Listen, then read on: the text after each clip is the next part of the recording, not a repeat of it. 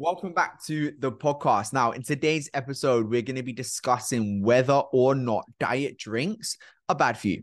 Now, unless you've been living under a rock, you've probably seen all these media outlets and companies trying to tell you that diet drinks like Diet Coke, Monsters, Pepsi Max, Fanta, whatever it may be, is going to cause you cancer or it's going to give you diabetes or cause weight gain. So in this episode, we're going to settle the score. If you're new here, welcome. If you've been here for a while and you're enjoying these episodes, as you know, I don't run any ads or any other companies, or I don't promote anything on this podcast. I just want to provide as much value as humanly possible to you to help you across your fitness, health and fitness goals. Now, all I ask in return is if you enjoy this style of content, if you find it helpful, and if you've taken any advice and it's helped you across your health, fitness, or even your mindset, then I would love for you to literally just scroll up to the top of this podcast and leave a review. Just leave a 5-star review, I hope. But if you think it's a 2 or 3, leave a 2 or 3. Any piece of feedback will help me. So just leave an honest review, and that'll mean a while to me because it's just going to help me be able to provide more value to you. All right. So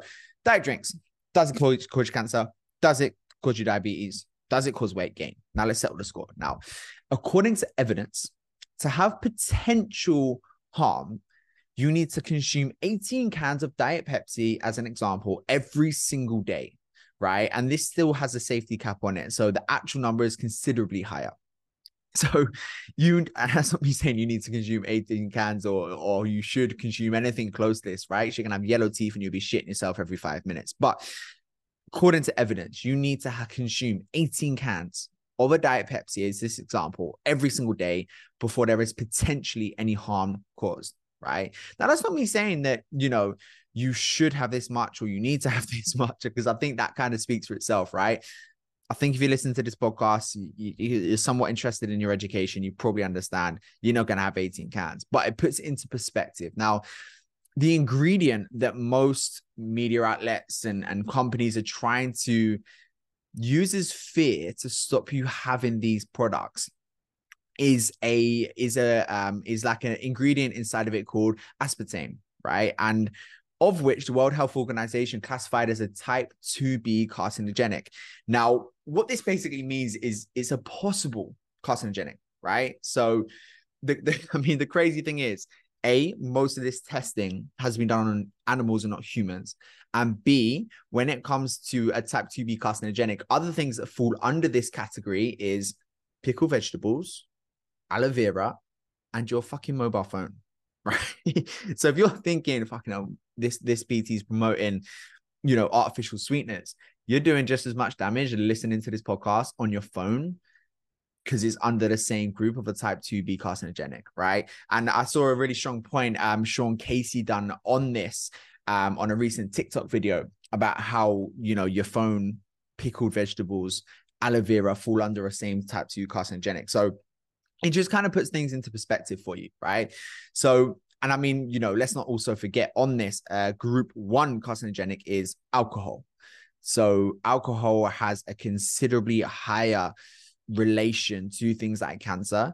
And I'm not saying it does at all, right? But it has more risk associated with alcohol. And the likelihood is, if you listen to this, you probably get plastered most weekends. So if you get plastered most weekends, but then you're scared of a diet drink, I think you need to look in the mirror, right? So that's a really high consideration. And again, to put this into perspective even further, the 18 cans a day is the safety allowance of a 150-pound person, right? And most people, that's very light in comparison to the average person, right?